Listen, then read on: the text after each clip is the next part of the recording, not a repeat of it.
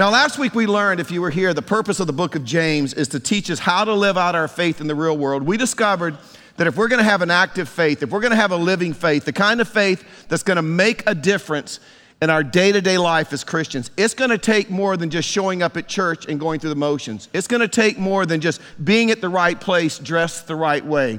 It is going to require at some point in our religious journey, our Christian journey, our relationship with Jesus Christ, that we begin to actually live out somehow what we say we believe. Now, that was last week. This week, we're going to shift gears a little bit.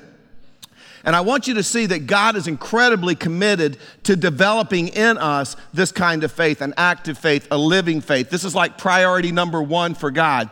And we're going to learn that the number one way God does this is very similar to how we build muscle. Now, a lot of us, January 1st, New Year's resolution, we go to the gym, we sign up. Most of you go for about 3 days and then you drop out. But if you didn't know it, when you build muscle, what you do is you exhaust the muscle and then you relax the muscle. And then you exhaust it and you relax it. You exhaust it and you relax it. In the same way, that's how God builds our faith. He exhausts us and then he gives us a time to relax. And then exhaust and relax, exhaust and relax. And to do that, he allows at times and even causes us to go through certain things in our lives. And the reason he allows us to go through these things, these trials, these tough times, is so our faith can be stretched. And when it's all said and done at the end of the day, we don't just have a faith we talk about, we have an active, living, strong faith. Now, that's what we're going to talk about this weekend. If you have your Bible, let's turn to James chapter 1, and let's learn how to deal as Christians with the trials, with the tough times, with the stretching experiences that we're all going to go through. James chapter 1, beginning in verse 1, James says this: James, a servant of God and of the Lord Jesus Christ, to the 12 tribes scattered among the nations. So the 12 tribes, that tells us right away that he's writing to Hebrew believers. So he's writing to Jewish Christians, and they've been scattered throughout the world, the known world, because of persecution. Verse 2 says this: consider it pure joy, my brothers and sisters, whenever you face trials of many kinds. And if we didn't know who was writing the book, we would close the book and think, obviously a nutcase. Obviously a lunatic. I mean, seriously, who is joyful? Who in their right mind is joyful when they go through trials, when they go through tough times? I mean, it's just stupid. The word trial and joy, tough times and joy, those words don't even go together. But once you understand who's writing the book, you have to take him seriously, because this is James. This is the half-brother of Jesus, as we said last week, who became a follower of Jesus after the resurrection. He's the one writing this book, and if you study the life of James, you'll discover that he is very, very familiar with trials.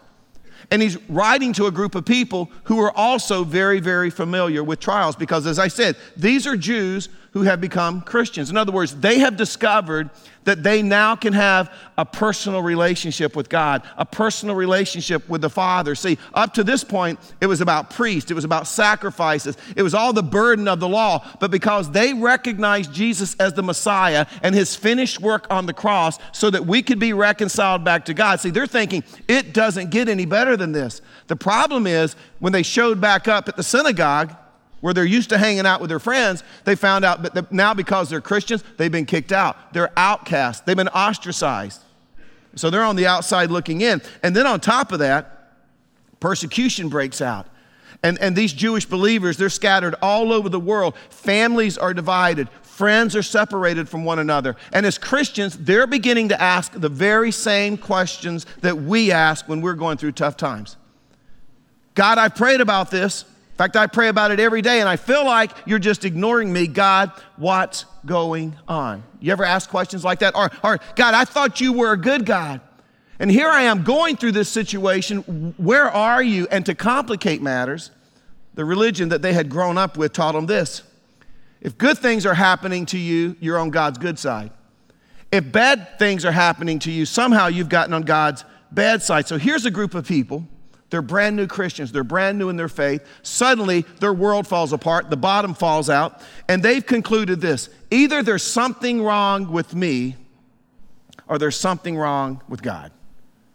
And so James writes them this letter, and he says, listen, you got to understand, whenever you're going through trials, whenever you're going through tough times, whenever you're going through those stretching experiences in your life, you've got to get to the place where you consider it a time of joy because God is at work, to which they were as confused as we are when we hear that.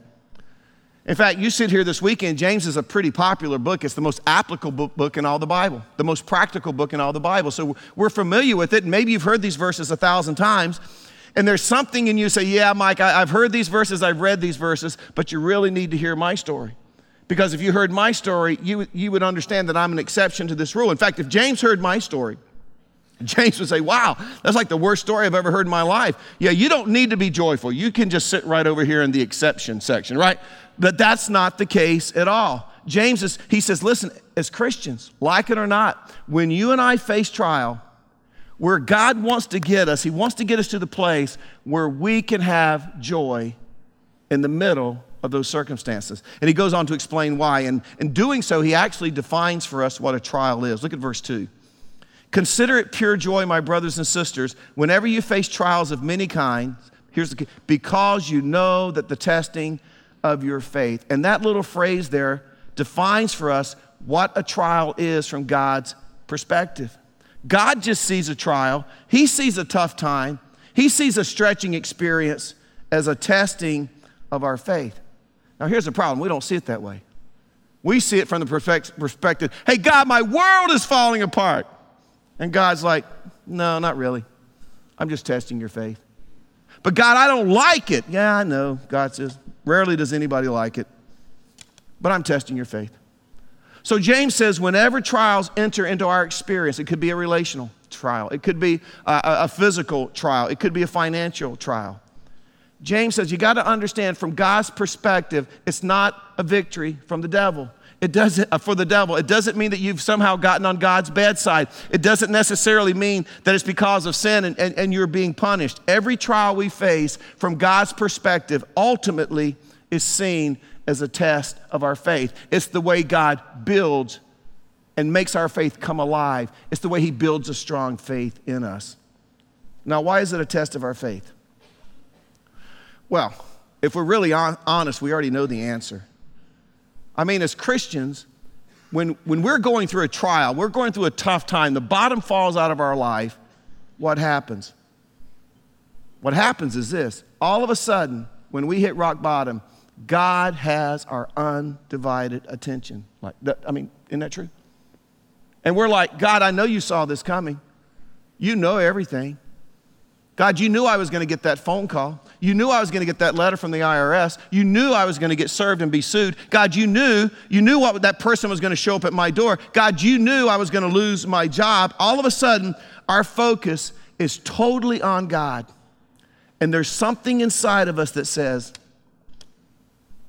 God, you're going to do something about this, aren't you? God, you're only going to let me go so low, aren't you? God, you're only going to let this get so bad, aren't you? God, there's going to be a cure for this, isn't there? God, you already know what my next job is, don't you? In other words, suddenly in the middle of our tough circumstances, in the middle of our trial, what happens? Our faith, our confidence in who God is and what he says he will do, all of a sudden there's this tension. You see, in my little wrinkle-free life that I try to maintain, and that's what we all do, right? In my little wrinkle-free life, in other words, there's enough money to pay the bills, everybody's healthy, the kids are behaving right. In my little wrinkle-free life that I'm trying to maintain, it doesn't do much for my faith. It's encouraging. I like it. I'm not going to lie to you. I actually prefer it. But when things are going like that, it doesn't really test my faith. I mean, let's be honest. We don't get up on a day when everything is going great and say, hey, God, help me maintain my faith in you today. We pretty much ignore God on those days. We're like, if I don't bother him, maybe he won't bother me, right? Don't poke the bear, Fly under the radar. Let him bother somebody else, right? We're good, So James says, hey, let's face it. When the bottom falls out, you get the phone call, you get the letter, you lose your job, there's a health scare. All of a sudden, there's this interaction between us and God, and we're like, oh, God, please give me a sign. God, let me just know that you are aware of what's going on in my life and that you care. Let me know, God, that this didn't take you by surprise. God, let me know that you're going to do something about this situation. I mean, when the bottom drops out, it's just amazing how into God we are. It's amazing how all of a sudden, how spiritual we are. God, if you will get me out of this situation and through this tough time, man, I'll go to Africa. I'll live with the pygmies. I mean, just do it, God. Or I'll even do something crazy. I'll start serving people. Maybe I'll even give my money. Just get me out of this situation. But the moment the threat is over, you know what we're like? We're like a little puppy after a bath. Just shake it all off of us, right? Forget it ever happened. Go on our merry little way, run outside, find a flower bed, roll around in the dirt. Nothing changes. And that's why we have to have the tension. That's why the trials continue. God has to create this tension in our lives so that our faith muscles are being exhausted, so they're being stretched. And so James says, hey, if you really want this living, active, strong faith, if you want the kind of faith that can actually be life-changing, you got to get to the point where you begin to view trials as a test of your faith. And he continues in verse 3, because you know that the testing of your faith produces perseverance. Maybe your translation says endurance, but the point is God wants to develop in us an enduring, persevering faith. So that even in our lives, as we look at our circumstances and things are getting worse and worse and worse and worse, we will still respond to God, regardless of what's going on around us. I believe, I believe, I believe. And then when there's less and less in our life that we can put our confidence in, we still respond, I believe, I believe, I believe. When things that we're trusting in for our security, when they're collapsing all around us, we can still say, I believe, I believe, I believe. In other words, God wants to develop a faith in us that says, God, even though things aren't the way I want them to be, God, even though it seems, at least on the surface, that you've abandoned me, God, I want you to know something. I still trust you. I still believe in you. James says that's how a person with active living faith responds to the trials, responds when the bottom drops out. And he goes on in verse 4, let perseverance finish its work so that you may be mature and complete, not lacking anything. In other words, and I've said this before, spiritual maturity isn't about how much you know. Spiritual maturity is about how enduring your faith is. It's when there's absolutely nothing left from a human perspective to hang your faith on except the faithfulness of God and the character of who God is. And even when you find yourself in that situation, you are still okay. That's when you're mature. That's when you're lacking for nothing. That's where God wants to take all of us. And James says, understand, that's where he wants to take you, but you're going to find joy there because adversity in our lives is not about the absence of God. Adversity in our lives is about the activity of God, to which we respond, I wish he would go, be active somewhere else, right? We don't necessarily like it. But we have to understand that adversity is what God capitalizes on to make our faith mature, lacking nothing. Adversity, think of it this way, is how God kicks out from under us all of the things that we have a tendency to depend on other than him. Money, job, secure relationships, right? Now, why does God do that? Why can't he just make our lives the way we want them to be? I'll tell you why. It's because the greatest compliment that we can pay a person is when we maintain faith in them when there's nothing for us to put our faith on other than simply their character. Let me say that again. The greatest compliment that we can pay a person is when we maintain faith in them when there's nothing for us to put our faith on other than just simply their character and who they are.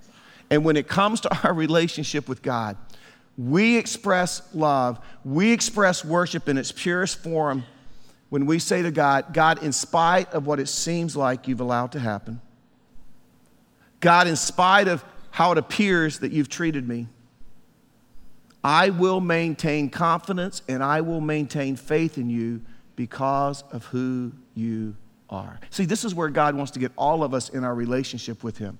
This is where he wants to take us. He wants us to love him for who he is.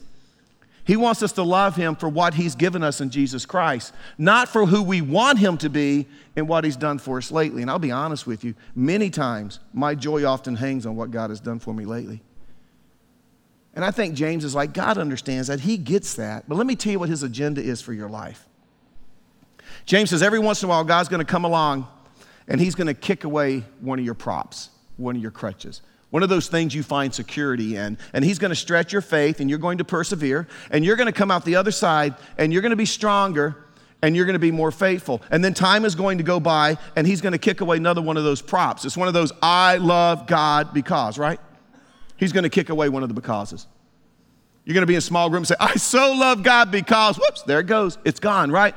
And it's going to stretch your faith and it's going to build some endurance and it's going to build some perseverance. And as a result, this is what James says, as you go through that process, your faith is going to be perfected.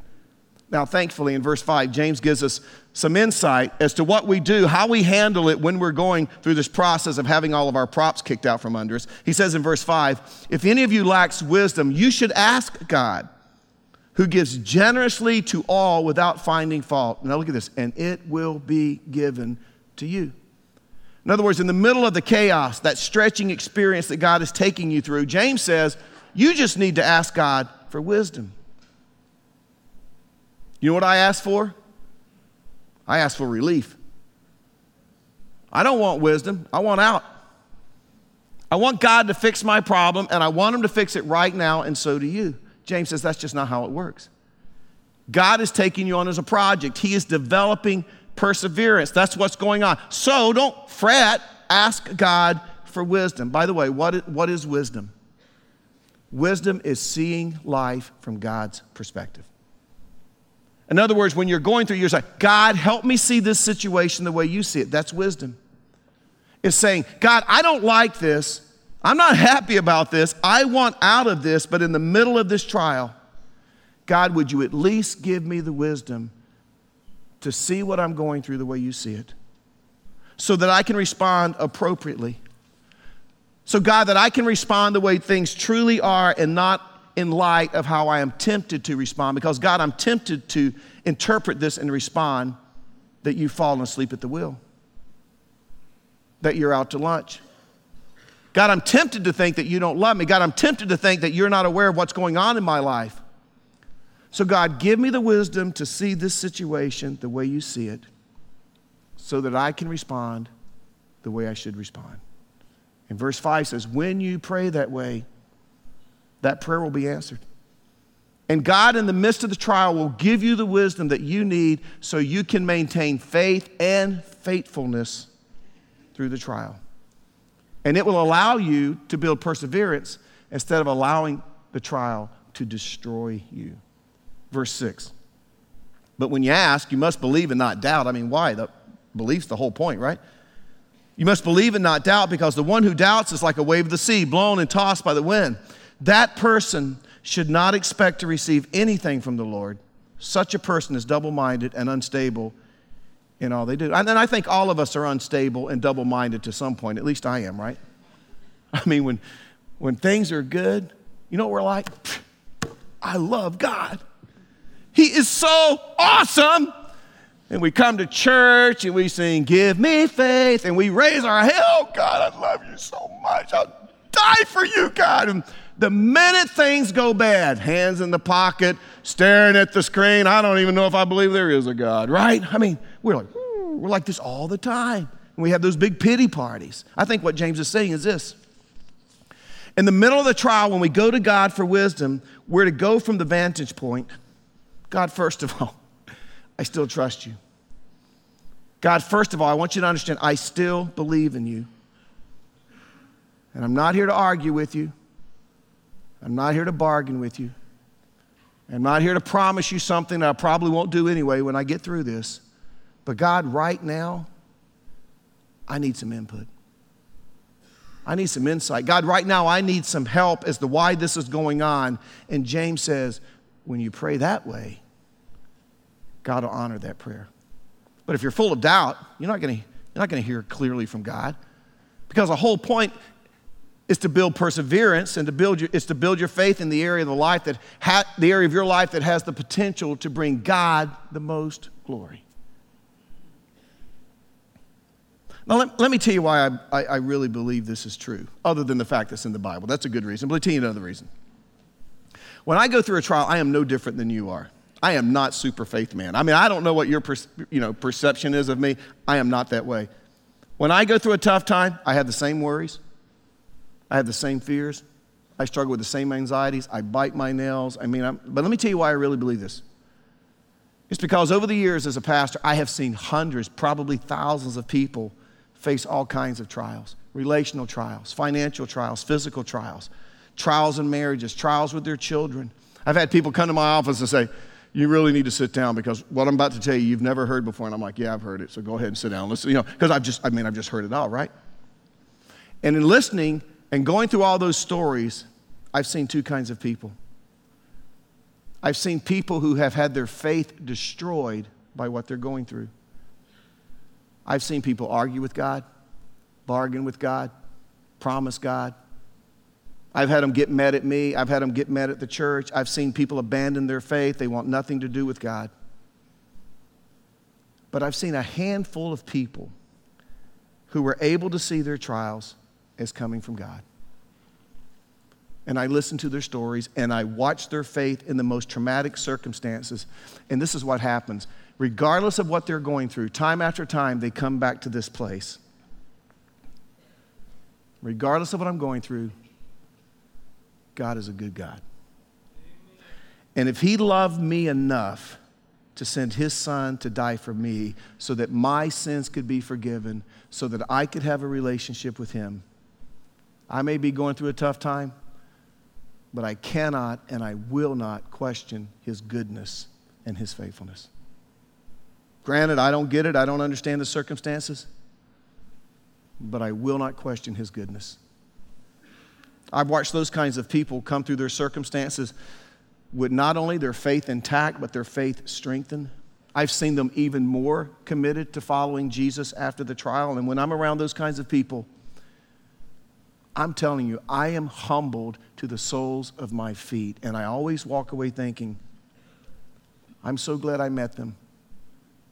Or I'm so glad I know them. But I'm not sure how I would have handled it if I'd have been in their shoes. And that's why this kind of sermon bothers us a little bit. It scares us a little bit because the reality is we don't know how we would respond in the same situation. Do you know why we don't know how we would respond? It's because our faith hasn't been perfected. We're not lacking nothing. We're just not there yet. Last week I introduced you to Lenny Moen and you heard his story and you heard the tip of the iceberg. You heard 7 minutes of a 2-hour conversation we had just based on his prisoner of war experience. But because I knew Lenny so well, because he was my mentor, because he was my board member, I also knew that there was a lot going on in his life. And I said, Lenny, one of the reasons I came out here is, and I read to them these verses out of James, chapter 1, verse 6 and 7, about don't be unstable. Don't be like the waves. I said, you're the most consistent person I've ever met in my life. I've never seen you angry or bitter at God. And I listed for him circumstances I knew he had been through. First of all, Lenny, I said, you were in a prisoner of war camp for 18 months. And there was a lot more to that story than he shared with you. On top of that, Lenny, you had to sit and watch as your incredibly talented young son, who was a phenomenal architect in Orange County, California, died a slow, drawn-out, painful death, lung cancer. On top of that, Lenny, I reminded him, I said, the first church I pastored, Lenny went to the church that had a vision to buy a public school campus in L.A. County. Imagine what that cost, a public school campus that was empty. They wanted to expand their school and start a new church. And Lenny caught the vision, and Lenny wrote a check and paid for the entire piece of property. On top of that, paid for all the architect fees to have the buildings designed that would be built on the property, and went as one of the 60 people to the new campus to start the new church. Amen. The mother church decided, after Lenny had gone through all that process, because they began to decline, and I was pastoring the new church and it began to explode, yeah, we're not going to do that. So they then turned around and sold the property for 8 times more than what Lenny paid for it, and they kept all the money. On top of that, I said, Lenny, remember the time our women went to the prison and they led that woman to Christ, and she was supposed to get paroled back to the Bay Area, San Francisco area, and we talked the judge into paroling her to our little area so that we could build into her life and help her on her spiritual journey? Lenny said, I kind of forgot about that. I said, well, let me remind you what happened, Lenny. You allowed her to live with you, you and Evie. You bought her a car. You found her a job only to come home one day, and she had robbed you of everything valuable in your home she could find. He said, yeah, I forgot about that. On top of that, he has his wife of 66 years. She had a stroke. He had her in a nursing home. She had another stroke. She can no longer communicate. And he says, I'm bringing you home. So he brought her home, and at the age of 9, he takes care of her every day. She has to be fed through a tube. She can't communicate. And I said, Lenny, in spite of all of that, I've never seen you down. I've never seen your faith waver. I've never seen your trust in God even flicker a little bit. And I asked him this question. I said, Lenny, why is that? This is his answer. I'll tell you, I've lived with a mystery good part of my life. What mystery is that? Why God has poured out his blessings on me. It's a mystery. I will never, maybe someday I'll know, I don't know. But why he has been so good to me. I'm just an old sinner saved by grace. I'm not here to be elevated. I'm here to praise God. You know, I've often thought I've got a wife in there who's a prisoner of her own body. And it's caused me to think back of when I was a prisoner of war and what that was like. I used to lay in that old straw bunk bed, freezing to death, you know, and I wanted to cry, and I absolutely could not cry. I normally have been a tender-hearted person, but I wanted to cry and I couldn't. And thinking back over it, the only reason why I couldn't, I think, is because it would have been pity. And God doesn't want us to pity one another, or to pity self, I should say. We should pity one another, be sorry for one another, tender-hearted. But to pity oneself, I think, that isn't where God wants us. I think of my wife as a prisoner of her own body, and I wish I had the faith to believe that she's going to speak again. But I'll tell you one thing, when we get to glory, she's going to be speaking, and she's going to be there with me.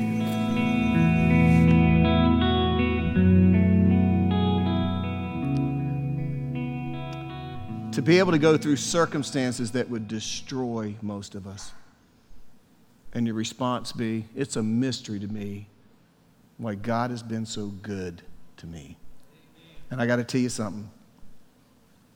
When I walked away that afternoon, I realized that I had been in the presence of a man whose faith had been perfected far beyond mine. He may not pastor a big church like I get to pastor, but I tell you what, in God's system of what's really valuable, Lenny is way beyond me. Because he's maintained faith beyond circumstances that I'm not sure, circumstances in my life, I'm not sure what it would have done to my faith. So here's my challenge to you this week. Would you be willing to at least try, to look at your trials through a different lens? And instead of just simply asking for a way out of the situation, would you add this to your prayer? God, grant me the wisdom to see what's happening the way you see it. And God, allow me to grow in the areas of my life where you want me to grow as I am going through this trial. And God, I pray when it's all said and done, I pray that my faith will not collapse under the pressure, but I'll be stronger, and God, I will come out the other side more committed to you. God, just give me wisdom. Give me wisdom on this journey. What is God up to? He's testing your faith. What do you need to do? Just remain faithful. Ask God for wisdom along the way. Would you bow with me? Let me read you a verse I didn't have time to really get into, but let me just read how James wraps this up in verse 12. Just listen to these words. Blessed is the man who perseveres under trial, because when he has stood the test, he will receive the crown of life that God has promised to those who love him. You see, at the end of the day, what really we're revealing is our love for God. And God says there's a special reward for people when they get to heaven, this crown of life that's set aside just for those kinds of people. And maybe there's going to be a little bleacher area, where a few distinguished people will be. Lenny will be there. And God says, I'm going to give them a little extra special honor, because regardless of what they went through, their love for me never faltered. Now, I want to get there. I think you want to get there. But we're afraid to go there because we know the only way we get there is persevering under the trial, which means we have to go through the trials. So it's an odd prayer request. God, I pray right now. I don't even know how to shape this prayer. We want to be like this, but we don't want to go through the process of getting there. Now, we don't realize it. We don't have anything to do with whether or not you're going to take us through the process. You're going to. So really now the option is, how do we respond? And may our faith grow. May our trust in you grow. May our love for you grow, so that we will be unwavering, so that we will be people of stability who have the ability to live out our faith in this screwed up world. Father, I know some people are hurting, and I know right now they need a little measure of grace and they need wisdom. May you give it to them, because your goal job, God, is to see us persevere and come out the other side more like you. So give us what we need to get there. In your name we pray. Amen.